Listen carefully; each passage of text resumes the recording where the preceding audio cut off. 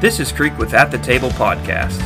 Here at the Table Podcast, our goal is to break down scripture and biblical topics to make them easy to understand and inspire conversation that is ultimately glorifying to God. We pray that this content blesses you, challenges you, and edifies you in your faith. So have a seat at the table, and without further ado, let's get into the show.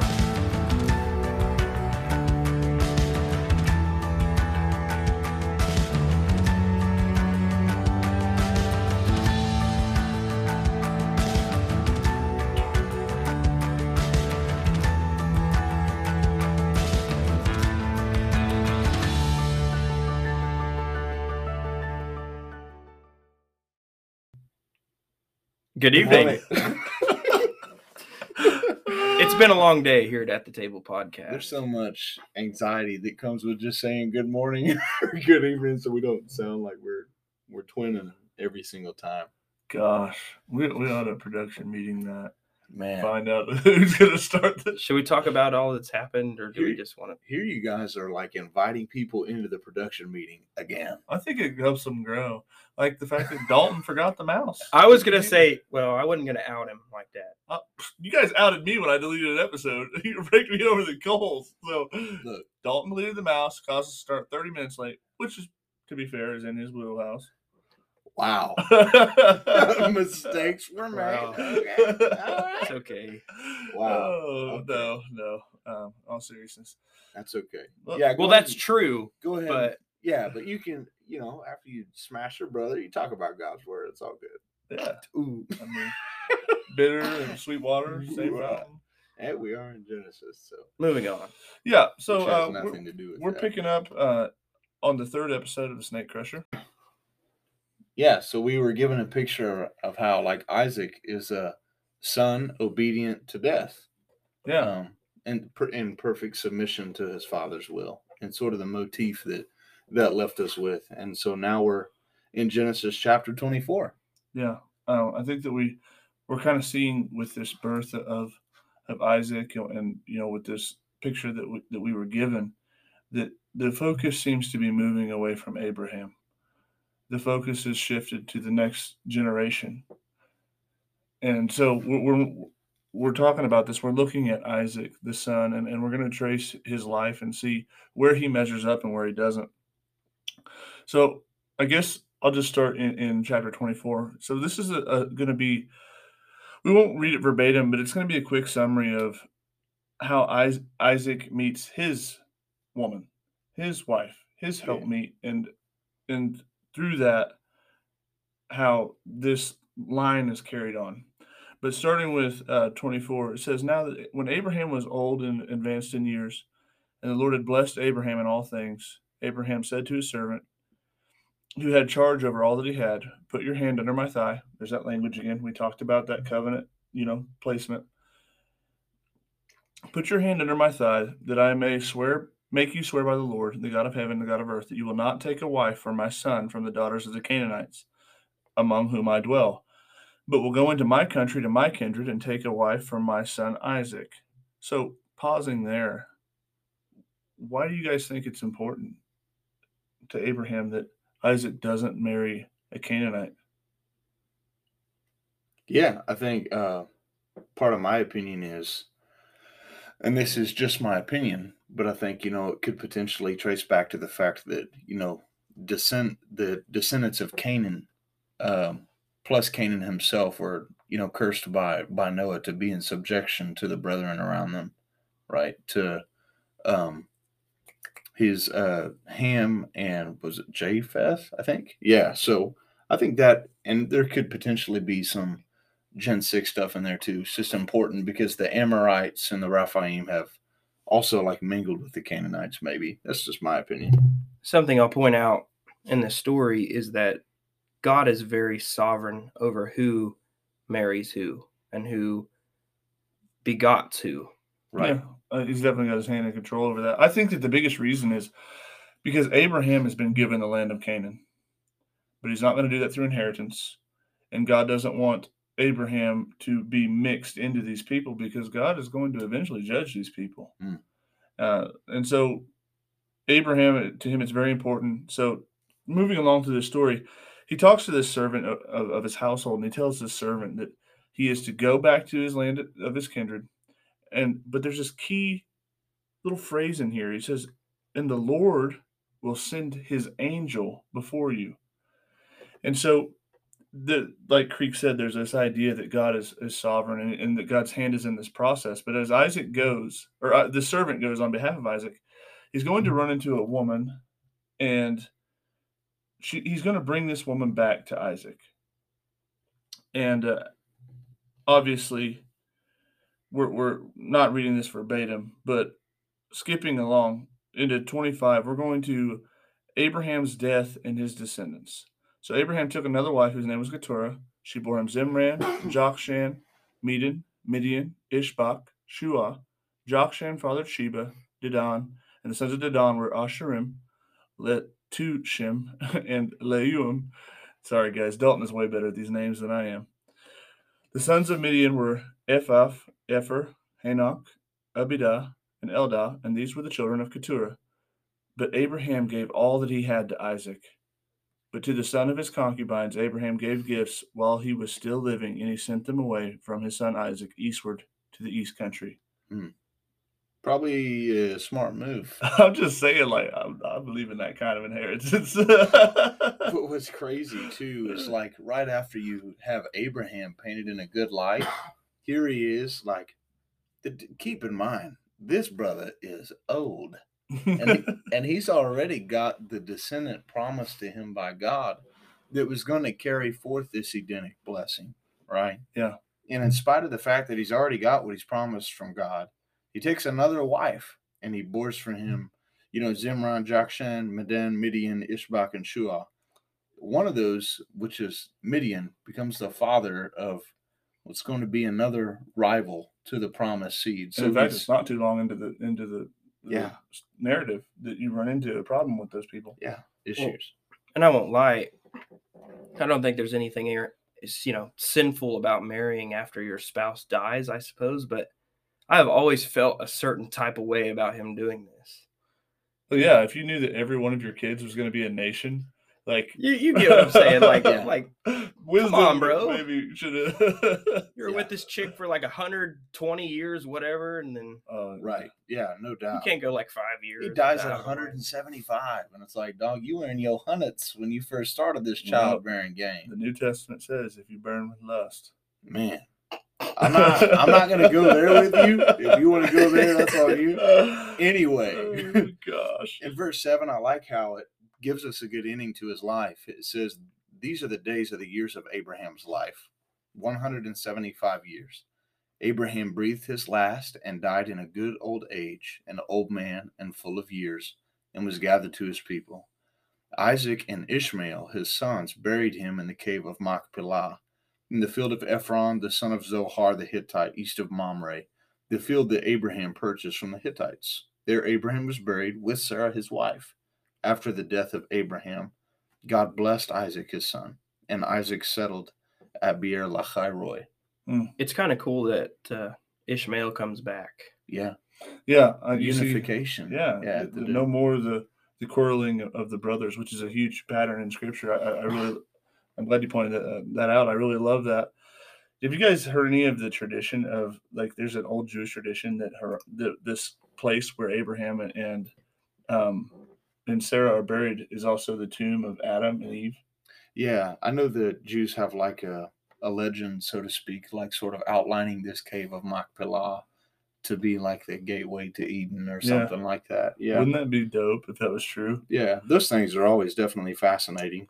It gives us like a genealogy, too, of Ishmael's descendants, and even tells us how long he lived, which is interesting that it includes here. The years of Ishmael are 137 years. He breathed his last and died and was gathered to his people. They settled from Havilah to Shur, which is opposite of Egypt in the direction of Syria. He settled over against all of his kinsmen, which is kind of what, at least in part, what was promised of him. The rest of that, is going to come. Yeah. And then it starts us off with the generations of Isaac. So it tells us that Isaac ends up having some seed of his own. Well, I think that's probably, like, important for us to start from is because we're about to read Isaac's first test. Isaac's about to come into the first moment that we read, other than obviously carrying wood up to be the bed of which you're going to be laid and sacrificed. I think that's a pretty solid test. A pretty good test. No doubt. Pretty good test. But we're about to read Isaac. He's going to be tested in the same way that Abraham was. So picking up at 19, it says, these are the generations of Isaac, Abraham's son. Abraham fathered Isaac, and Isaac was 40 years old when he took Rebekah. I could not wait for 40 years. But the daughter of Rebekah, come on, dog. These people are patient. Dang. And Isaac was 40 years old when he took Rebekah, the daughter of Bethuel, and the Aramean of Padan Aram, the sister of Laban the Aramean, to be his wife. And Isaac prayed to the Lord for his wife because she was barren. Wow. That kind of contrasts him to his father a lot. Like, Sarah can't have a child after that's been promised to her, right? And at least in the time that she wanted. And so didn't she pick like, hey, let's just faithfully wait for the Lord? Was that what she chose? Yeah, no.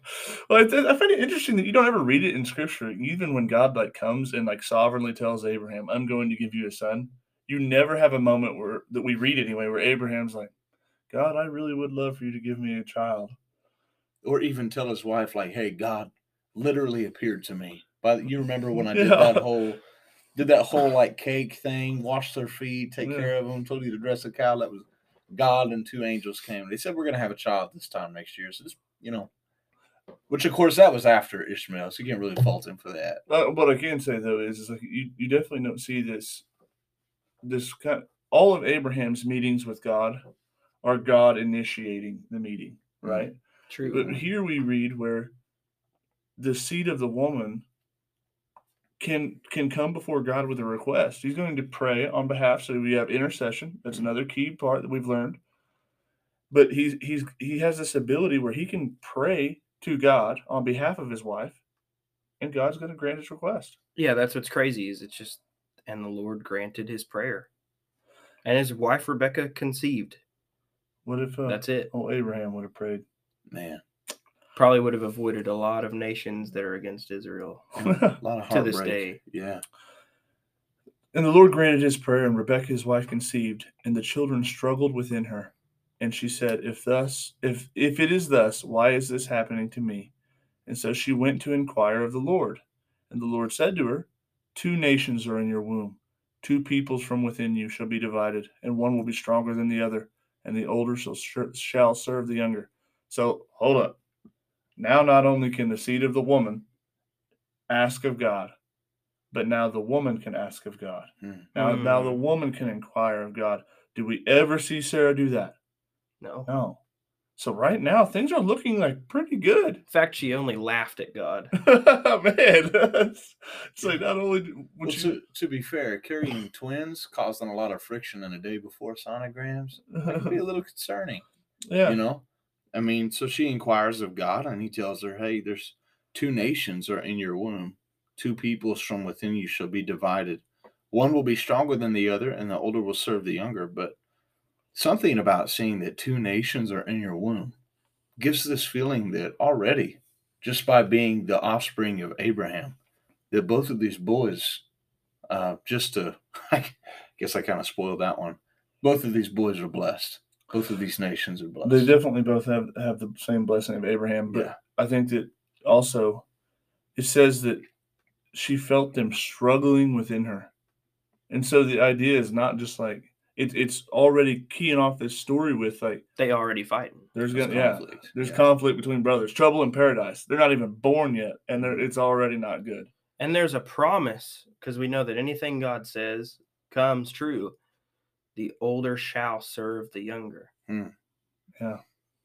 So continuing with that in mind, when her days to give birth, verse 24 of Genesis 25, were completed, behold, there were twins in her womb. So, just as God said, the first comes out red, all of his body like a hairy cloak. So they called his name Esau. Afterward, his brother came out with his hand holding Esau's heel.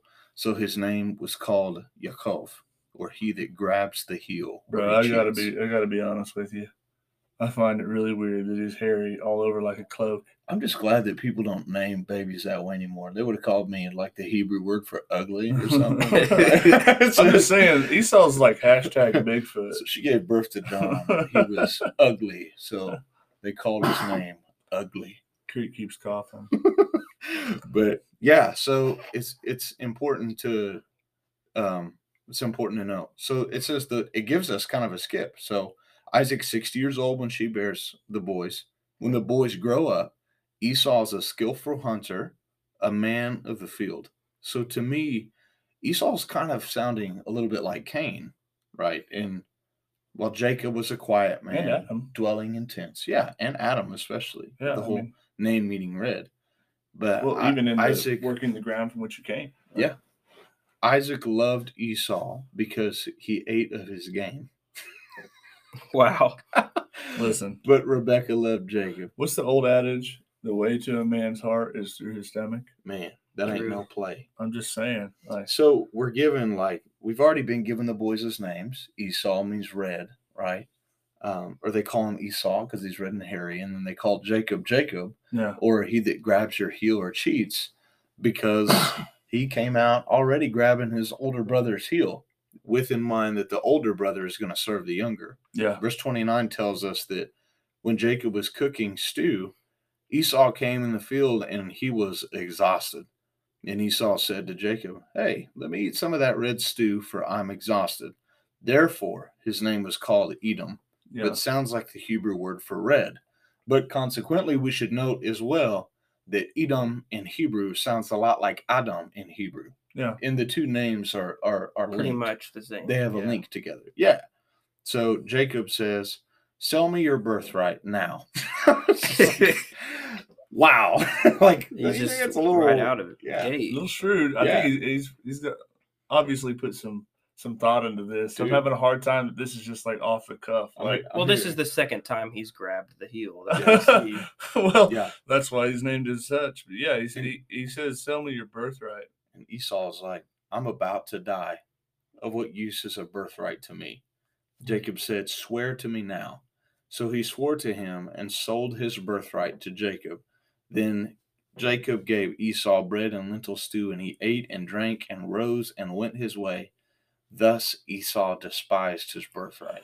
So, you mentioned before, the linkage between Edom and Adam, and it's definitely there, and we're going to see that even grow in what we just read, because Adam traded his birthright for food. He was given dominion and rulership over the earth, and he trades it for the fruit of the tree. And here Esau proves he's the son of Adam. Yeah. Nothing if not, and he trades away his birthright. And we've already read where Abraham was a wealthy man. Isaac is even wealthier. And Esau despises it all and trades it away for one bowl of stew. Well, and we've been promised, and I'm sure this was passed down to Jacob and Esau, you did not have to trick him to sell his birthright. He was already promised to serve you. I mean, maybe, yeah. We don't know that if his mom told him or not. But you do wonder, whilst this promise as the reader is in the back of your head, and then you see Esau do such a thing, but not like Esau do the thing, but Jacob, I know this is your name. This is kind of literally what you're called, but you're going to cheat your own brother for something that has been already assured would be yours. Well, he was usurping out the wound. Yeah. He literally grabbed his brother's foot and was trying to pull him back in or pull, clearly, Jacob is a one of a kind here, but you almost get the picture of a person, if a person is drowning, right, and they're going to be saved, how if you dive in to save them, they always say that's the worst idea, because as they struggle to stay above water, they'll push you under, right? This idea that the survival, when you're left over to your own instincts, I would say, over to your own mind, that you would be willing to put another in harm's way to make sure that you get what you. What's a lack of trust? Yeah. Is what, and that's a theme through Scripture is and it's what started it in the beginning, right? God said, "Don't do," but instead of trusting God that He's going to give me that, good thing in time. I'm going to see it's good in my own eyes and take it in my own way. So, in spite of the fact that, Isaac's boys are, pun intended, a little hairy, at least one of them's a lot of hairy. Thus far, Isaac really hasn't looked too bad. But this next story kind of gives us some insight into is Isaac our snake crusher? Or is he a son of Adam? Even in this story, it seems like, because it seems like everybody in this story is doing the wrong thing. Yeah. And here we clearly see that Isaac loves Esau more because of his food. But getting back to the text, sorry, excuse me. It says there was a famine in the land, besides the former famine in the days of Abraham, and Isaac went to Gerar. Did I just skip that? No, you're good. Okay. Went to Gerar to Abimelech. Abimelech, the king of the Philistines. And the Lord appeared to him and said, "Do not go down to Egypt and dwell in the land that I shall tell you. Sojourn in this land, and I will be with you, and I will bless you. For to you and your offspring I will give all these lands, and I will establish the oath that I swore to your father Abraham. And I will multiply your offspring as the stars of the heavens, and will give to your offspring all of these lands, and in your offspring all the nations of the earth will be blessed, because Abraham obeyed my voice and kept my charge and my commandments and my statutes and my laws." Wow.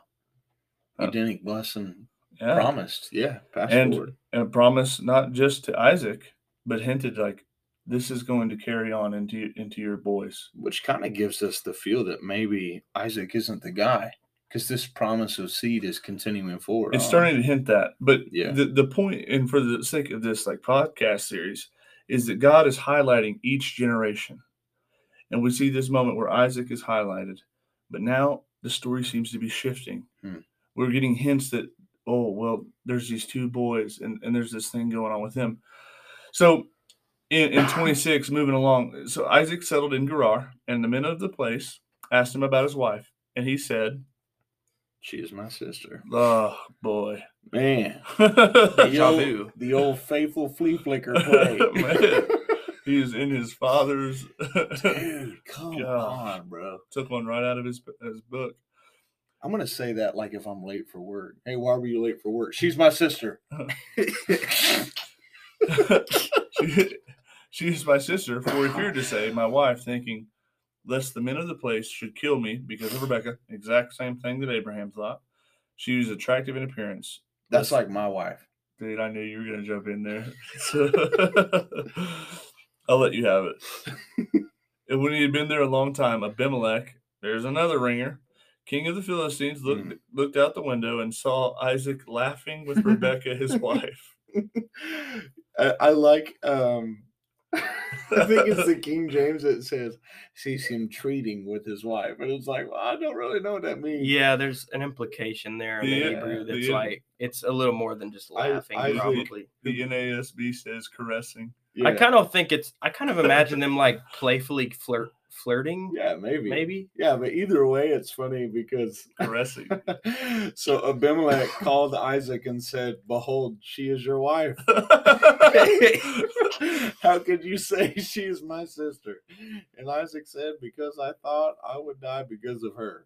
So it's funny because Abimelech's like, you can just picture him sitting in this window after he's heard of this Isaac guy, coming and settling in Gerar, and some of his boys. It's not Abimelech this time. Yeah. Abimelech's not the one that's trying to take what looks good to his eyes. Yeah. And we don't get the feeling from these people that they're trying to take her by force. Sure. But they come up and they're like, hey, who is that chick?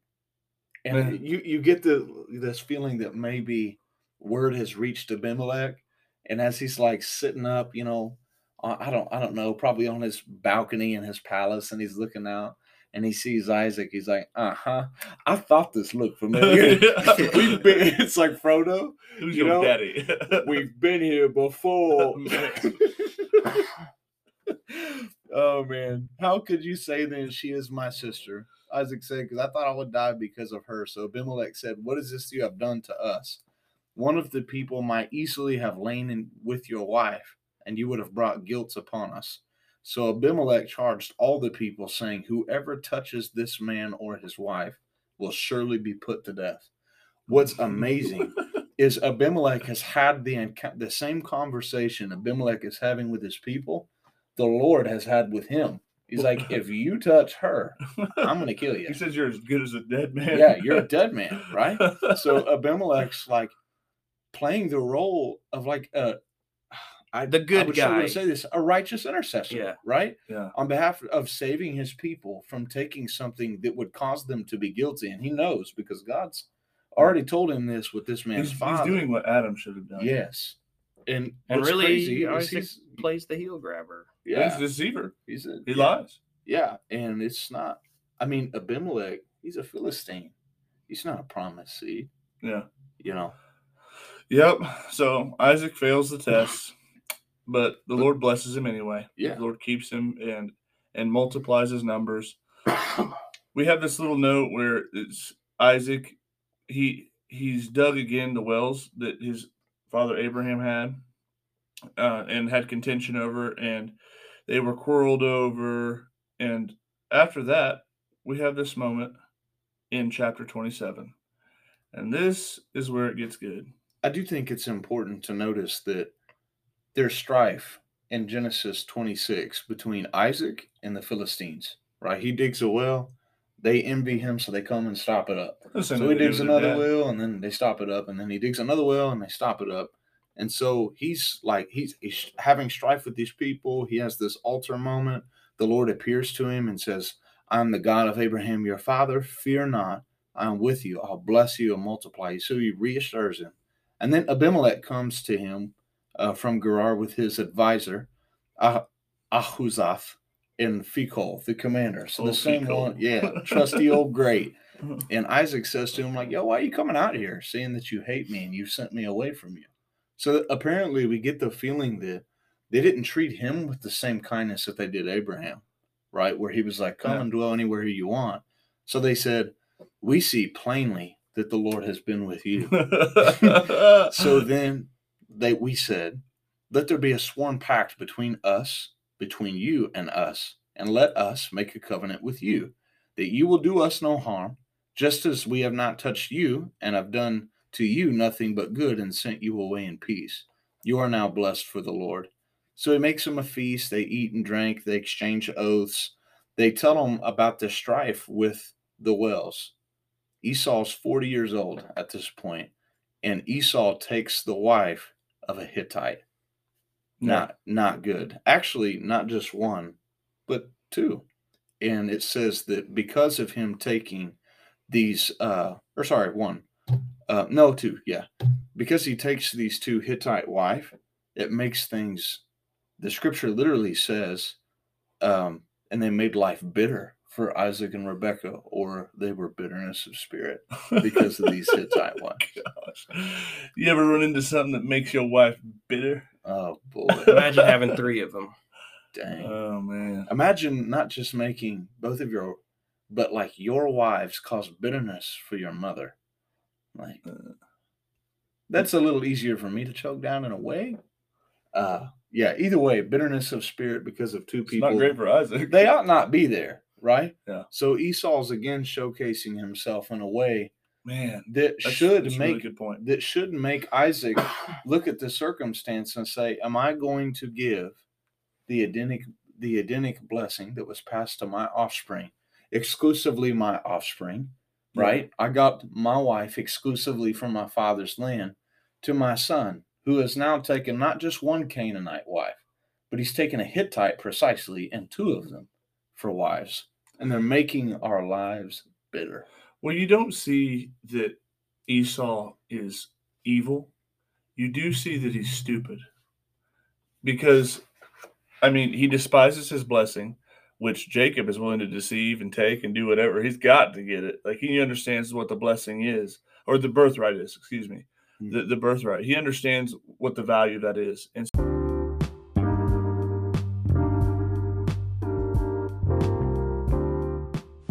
This is Creek Without the Table podcast. We pray you're enjoying the show. If you are, feel free to leave us a good rating, share our podcast with a friend, and turn on post notifications so that you don't miss an episode. You can find us on Facebook, Patreon, Apple Music, Spotify, or any other streaming platform. Get comfortable and enjoy the rest of the show.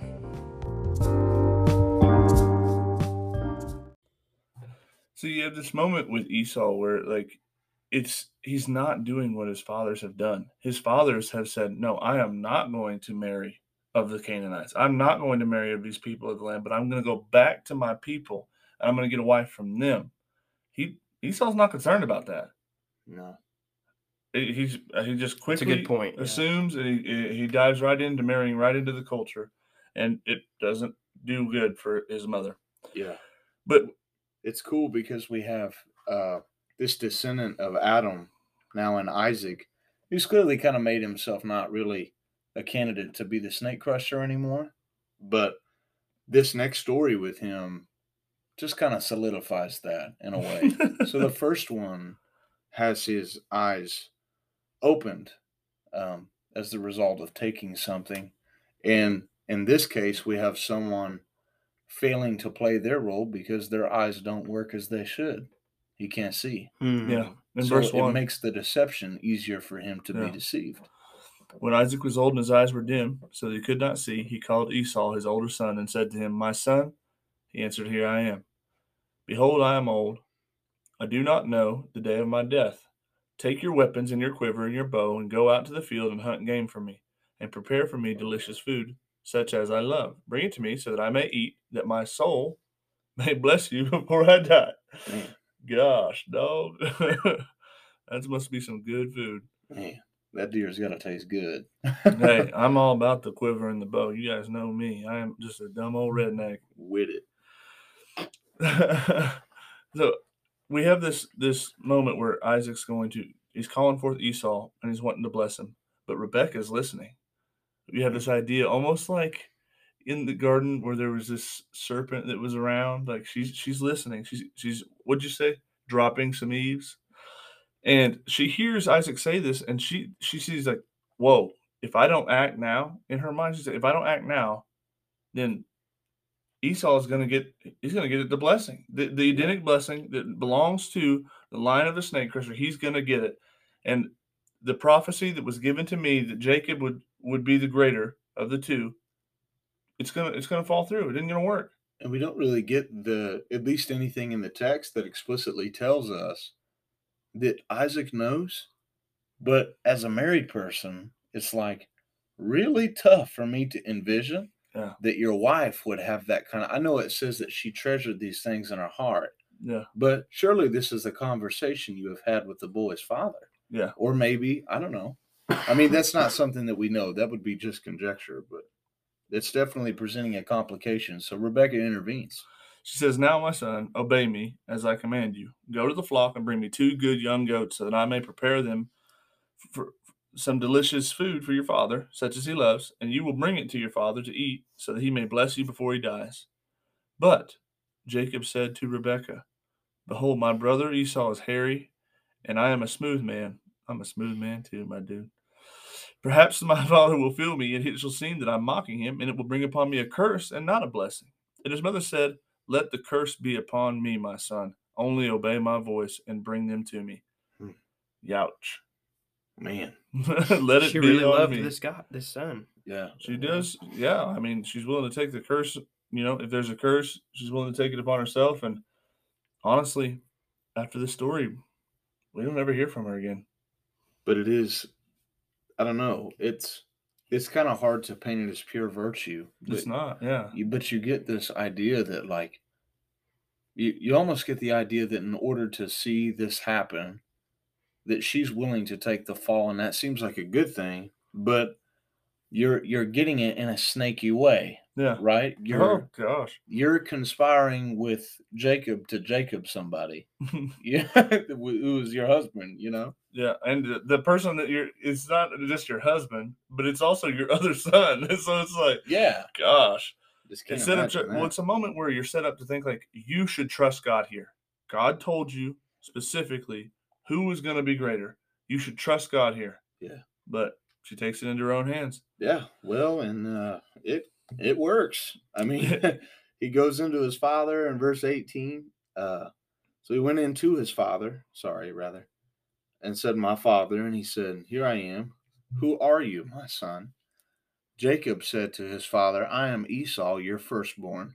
I have done as you have told me. Set up and eat of my game, that your soul may bless me. But Isaac says, You've got that game awfully quick. It's like, certainly you're a better hunter than you were before. And Jacob pulls out just the most snaky answer that he could think of, it seems. Wow. Because the Lord your God has granted me success. The Lord your God has granted you success? What are you talking about? So he's like, Please come near that I may feel you, my son. So this brother knows that he may not be able to see with his eyes, but he can see with his hands, because Esau is a hairy man. And he can hear, because it says that he comes to his father who felt him and said, the voice is Jacob's voice. Yeah, so but the hands are the hands of Esau. And he's confused. Yeah. He's like, he didn't recognize him because his hands are hairy like his brother's hands, because his mom dressed his hands up with that goat skin. So he's got like really hairy hands. And he says, like, it's almost like he's giving him a second chance to be honest, because he's like, a way out. Are you really my son, Esau? And he's like, I am. I am. Gosh, stop. So he brought it near to him and he ate. So, because he says, Bring it near to me, and I'll eat of my son's game, and I'll bless you. Then his father, Isaac, said to him, Come near and kiss me, my son. So he came near and kissed him, and he smelled of his garments and blessed him. So there's like this smell check even. Yeah. He says, See the smell of my son. It's as the smell of a field that the Lord has blessed. May God give you of the dew of heaven, of the fatness of the earth, of plenty of grain and wine. Let people serve you and nations bow down to you. Be Lord over your brothers. May your mother's sons bow down to you.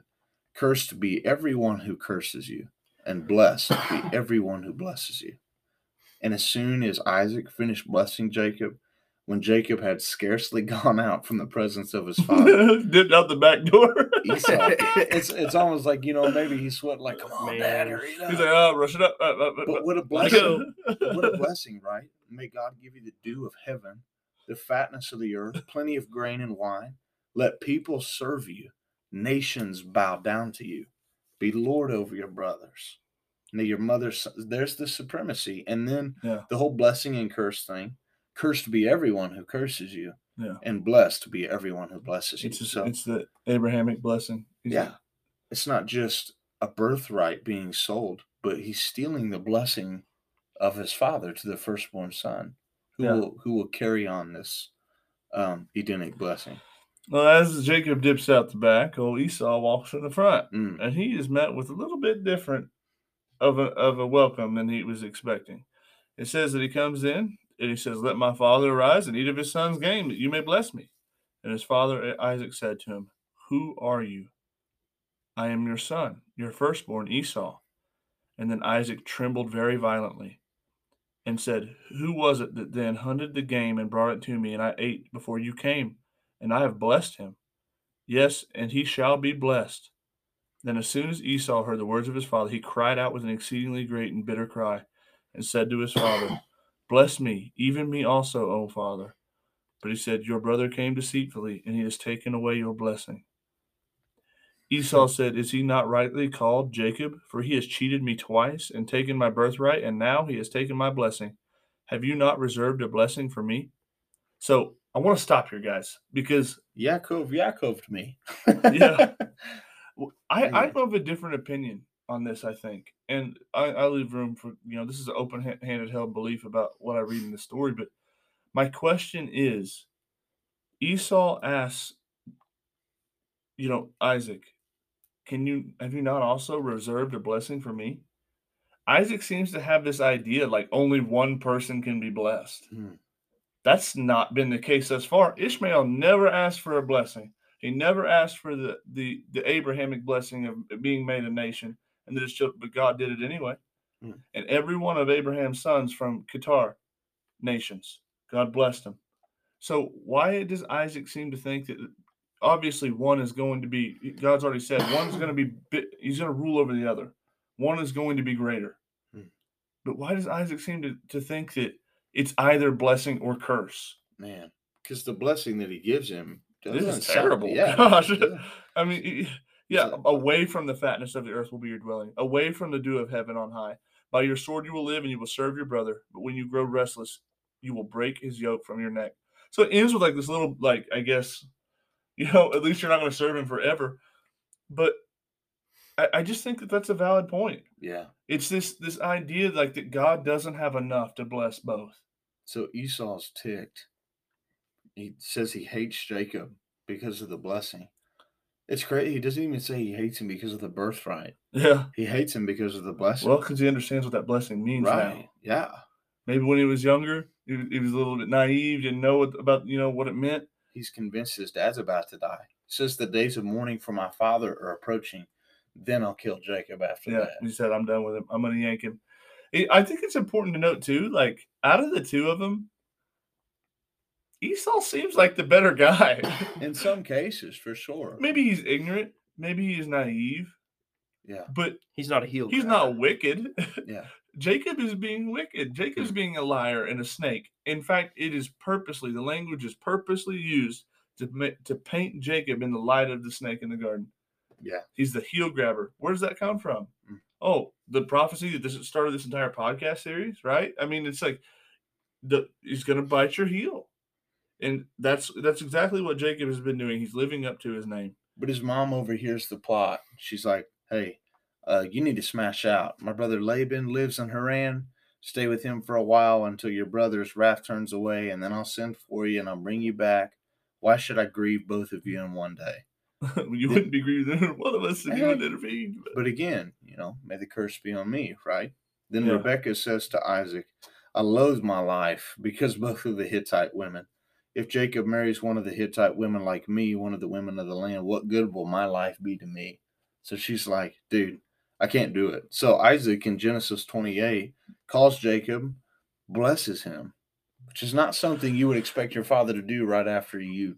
I'm glad you brought that up because I did want to touch on that. I think that's important because it seems like that even though Isaac he gets deceived, he gets done wickedly, we have this idea like this blessing is so sacred. Like even if you lied to me to get it, once it's given, it's given. It's set in stone. And he even tells Esau that. He said, he's taking your blessing, and indeed he will be blessed. Yeah.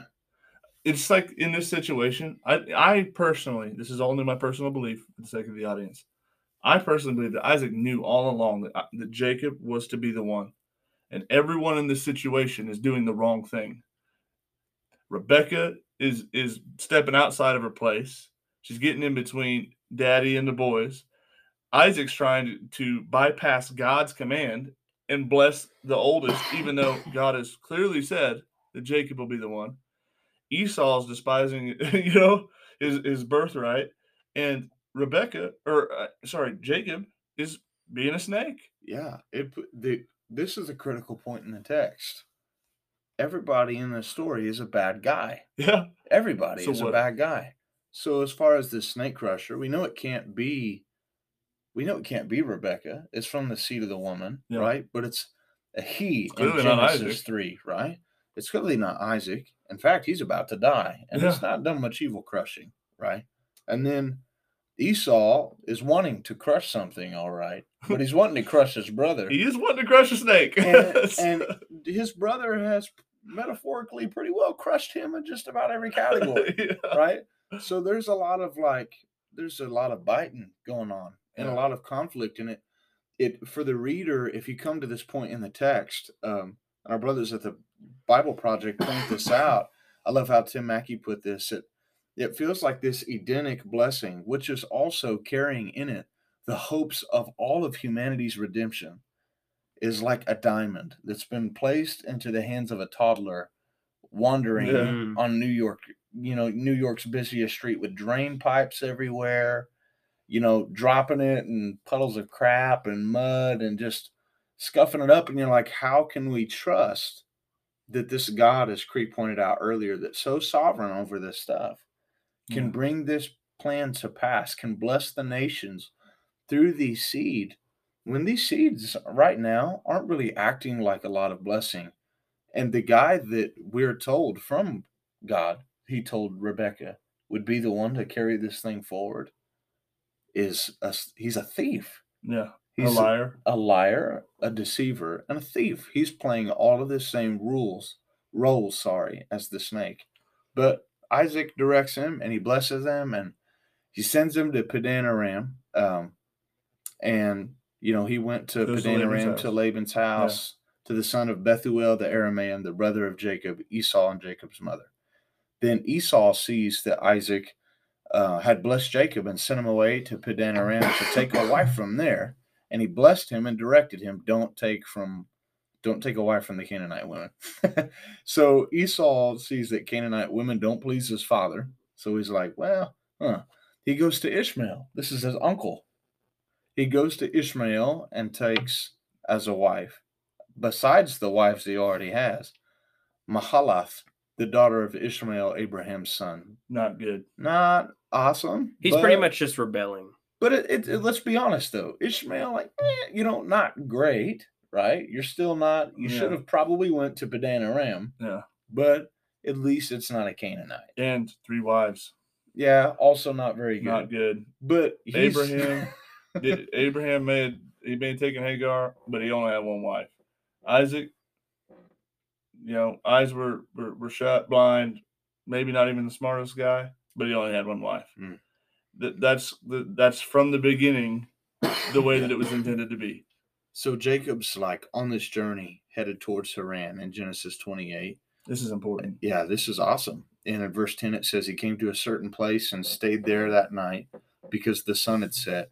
Taking one of the stones of the place, he put it under his head in that place to sleep, and he dreamed. And there was a ladder set up on the earth that reached to heaven at its top. The top of the ladder reached to heaven. And behold, the angels of God were ascending and descending on it, and behold, the Lord stood above it and said, I am the Lord, the God of Abraham, your father, the God of Isaac. To the land in which you lie, I will give to you and your offspring. Your offspring will be like the dust of the earth. So he promises him all of this Edenic stuff. Then Jacob wakes from the sleep in verse 16. He's sworn that he's going to bring it to pass. And he even says, I'm with you. I'm going to keep you wherever you go. And I'm going to bring you back here. For I will not leave you until I have done what I promised you. So Jacob gets this great news. Wakes up from the sleep and says, surely the Lord is in this place, and I did not know it. Yeah. And he was afraid and said, how awesome is this place? This is none other than God's house, and this is the gate of heaven. So this is why the place is called Bethel. Yeah. At first, it gives us the history. It was Luz, but it's called Bethel. Jacob makes a vow saying, if God, and this is important, if God will be with me and keep me in this way that I go, and will give me bread to eat and clothing to wear, so that I come again to my father's house in peace. Not pieces, like Esau probably would have liked, but in peace, then the Lord shall be my God. And this stone which I have set up for a pillar shall be God's house. And of all that you give me, I give a full tenth to you. Yeah. And so Jacob goes to the land of his uncle, Laban. And as he gets there, he's walking in. It says he looked, and he saw a well in the field, and behold, 3 flocks of sheep were laying beside it. And out of that well the flocks were watered. And the stone on the well's mouth was large. And when all the flocks had gathered there, the shepherds would roll the stone from the mouth of the well and water the sheep, and put the stone back over it when they were done. Jacob said, my brothers, where do you come from? They said, oh, we're from Haran. Do you know Laban, the son of Nahor? Oh, we know him. It is well with him. They said, it is well. See, look, by the way, there's his daughter, Rachel. She's coming down with the sheep. Behold, it is still high day. It is not time for livestock to be gathered together. Water the sheep and go pasture them. But they said, we cannot until all the flocks are gathered together and the stone is rolled away. And while he was still speaking with him, Rachel came with her father's sheep, for she was a shepherdess. And as soon as Jacob saw the daughter of Laban, his mother's brother, Jacob came near, and he rolled the stone off the well's mouth and watered the flock of Laban, his mother's brother. So, he's clearly told, it's not time. We got to wait for all the people to get here. But as soon as this fine-looking woman walks up, he's like, I'll roll this big old stone off there myself. A little bit of a flex. Yeah. A flex and a flirt. Then Jacob kissed Rachel. Brother's pretty forward. And he wept aloud. And Jacob told Rachel that he was her father's kinsman and that he was Rebekah's son. And she ran and told her father. As soon as Laban had heard the news about Jacob, his sister's son, he ran to meet him and embraced him, and he kissed him. And he brought him into his house, and Jacob told Laban all these things. And he says, surely you are my bone and my flesh. This is so funny to me because, yeah, he is. You know, Jacob is a Jacob. Man, he is a conniving, thieving little weasel. Do you think that he told Laban all the things? I wonder what all the things means, because it's almost like Laban's like, boy, you remember the old Veggie Tales? Do we have a show for you? Man. It's like, dude, it's about to get hairy. So for the sake of time, like Laban basically says, like, hey, you know, you can dwell with me, but you're not going to serve me for nothing. Yeah. Ask of me whatever wage that you want, and I'll give it to you. And Jacob's like, that daughter of yours that I met down at the well. She's kind of fine. Yeah. The other one's eyes are weak. Gosh. That clearly means like she's ugly. She's ugly. Yeah. She's not Rachel, that's for sure. Yeah. She's not like my wife. I used to think. Yeah, my wife has strong eyes. I used to think that it meant she had a lazy eye. Wow. We're not going to disrespect Leah any further on this podcast. You got it, sister. So Jacob says to Laban, yeah. So they make a deal. Give me your daughter. Yeah, 7 years. Man. Laban says, if you work for me for 7 years, you'll have her for a wife. Yeah, he's like, it's better that I give her to you than some other rando. So Jacob serves him 7 years. They seem to be a few days because of the love he had for her. That was the same for me and my wife, really. But I mean, you served for 7 years? No, I didn't do that. But Jacob said to Laban, give me my wife, that I may go into her, for my time's completed. Pretty bold thing to save your father-in-law. This is a different culture, so it is what it is. Oh, right? Gosh. So he takes his daughter, Leah, in the evening, after he's already gathered people together and have a feast. And what's at feast, my brothers? Some wine. Lots of strong drink. Some wine. Oh, boys, probably. 2 sheets to the wind. He was probably, he may have been a little toasted. We don't know. Laban gives his female servant Zilpah to Leah because he tricks Jacob. He's like, here's Leah. But Jacob doesn't know. In the morning, behold, it was Leah and not Rachel. That's a drinking story. I mean, we may not know, but clearly she's weak of the eyes. So and Rachel's beautiful, and then in the morning, what's so funny is that Jacob has the audacity to confront somebody about deception. Yeah. At least you still got a daughter. The heel grabber gets heel grabbed. Yeah, you snuck Esau's blessing and his birthright. He got nothing except for a promise that he would serve you. And Laban gives it some cheap excuse. He's like, well, it's not good for the younger to be married for the older. You guys don't know from over there, but it's not our custom. Yeah. So Jacob gets Jacob. It's kind of like how he makes a new deal. Yeah. He says, if you'll serve another 7 years, then I'll give you the one. He kind of gives him the Darth Vader treatment here. I've altered the deal. Pray I don't alter it any further, right? It's like, so Jacob, he serves for another 7 years, and he gives her a female servant to Bilhah. And Jacob goes into Rachel also, and he loved Rachel more than Leah and served Laban another 7 years. So they start having children. The Lord sees that Leah is hated. This is an important concept. Yeah. Over and over, God seems to be going to the disenfranchised. Mm-hmm. He seems to be going to the one who, like Hagar, is the lesser. She's just, he's or the second born, right? He's flipping custom on its head, and he seems to always be going in the place that you wouldn't expect him to go. So he goes to Leah. He opens up her womb. And her name, his name is Reuben, the son, and it means, since God has looked upon my affliction, now my husband will love me. So Reuben's name means see a son. Yeah. Or, you could roughly say God sees me. She conceives again after, bears another son, and says, because the Lord has heard me that I am hated, he has given me his son also. And just as a disclaimer here, hated doesn't mean the same thing in this text that it means in our contemporary English language. Hated means not preferred, right? You're not the favorite. Whereas the one that's loved is the one that's favored and preferred. So the Lord has heard me that I'm hated. He's given me another son. So she calls his name Simeon. And she conceives again and bears another son and says, now this time My husband surely will be attached to me, for I have borne him 3 sons. Therefore his name is called Levi. She conceives again, bears another son, says, this time I will praise the Lord. Therefore she calls his name Judah, and she ceased bearing. So the last child that Leah bears is named Judah. Yeah. And she praises the Lord. A quick point. While she ceases to have children in the end, we read that her time's kind of done, it seems. We do have that little hint dropped that Rachel, she's barren. Mm-hmm. And that's a pattern too. Yeah, I wonder if he's going to do the same thing here that Isaac did. I bet he will. So Rachel saw that she bore Jacob no children. She envied her sister and said, give me children or I die, to Jacob.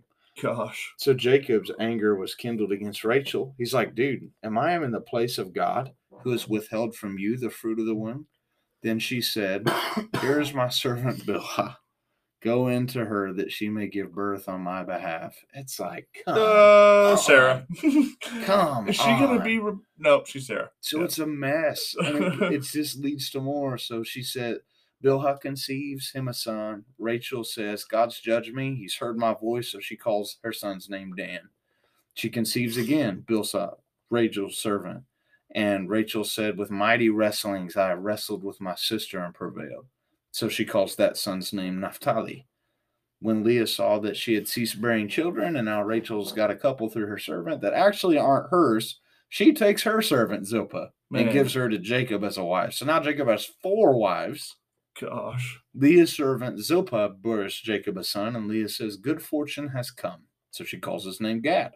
Leah's servant Zilpah bears Jacob another son and says, happy am I, for women have called me happy. So she names him Asher. And then you have this like debacle where Rachel and Leah are like bartering over some mandrakes that Leah's son has. And there's this weird exchange where it's like, she said to her, is that a small matter that you have taken away my husband? Would you take away my son's mandrakes too? Rachel said, then he can lay with you tonight and give me your son's mandrakes. So she's like, okay.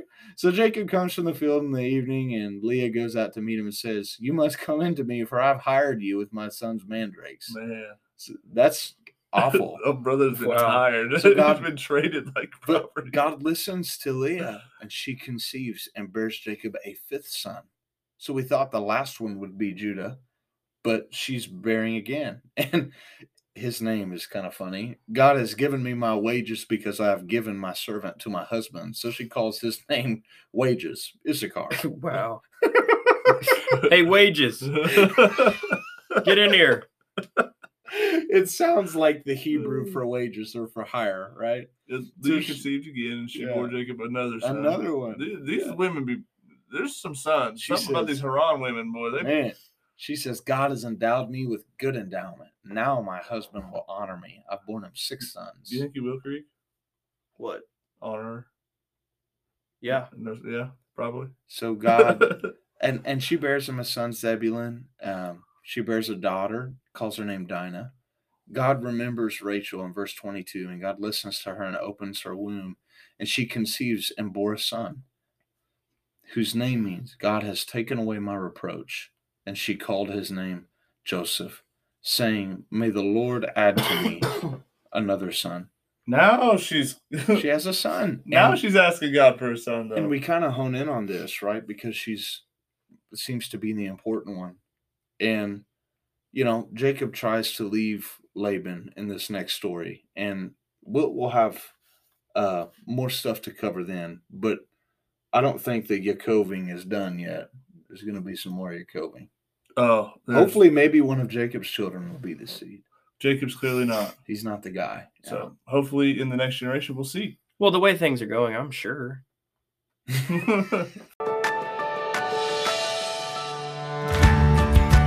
Thank you for listening to another episode of At the Table Podcast. We hope you have been blessed by the content of the show.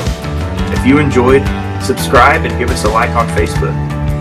If you want to support the podcast, go to our Patreon, At the Table Podcast. Until next time, thank you, and God bless.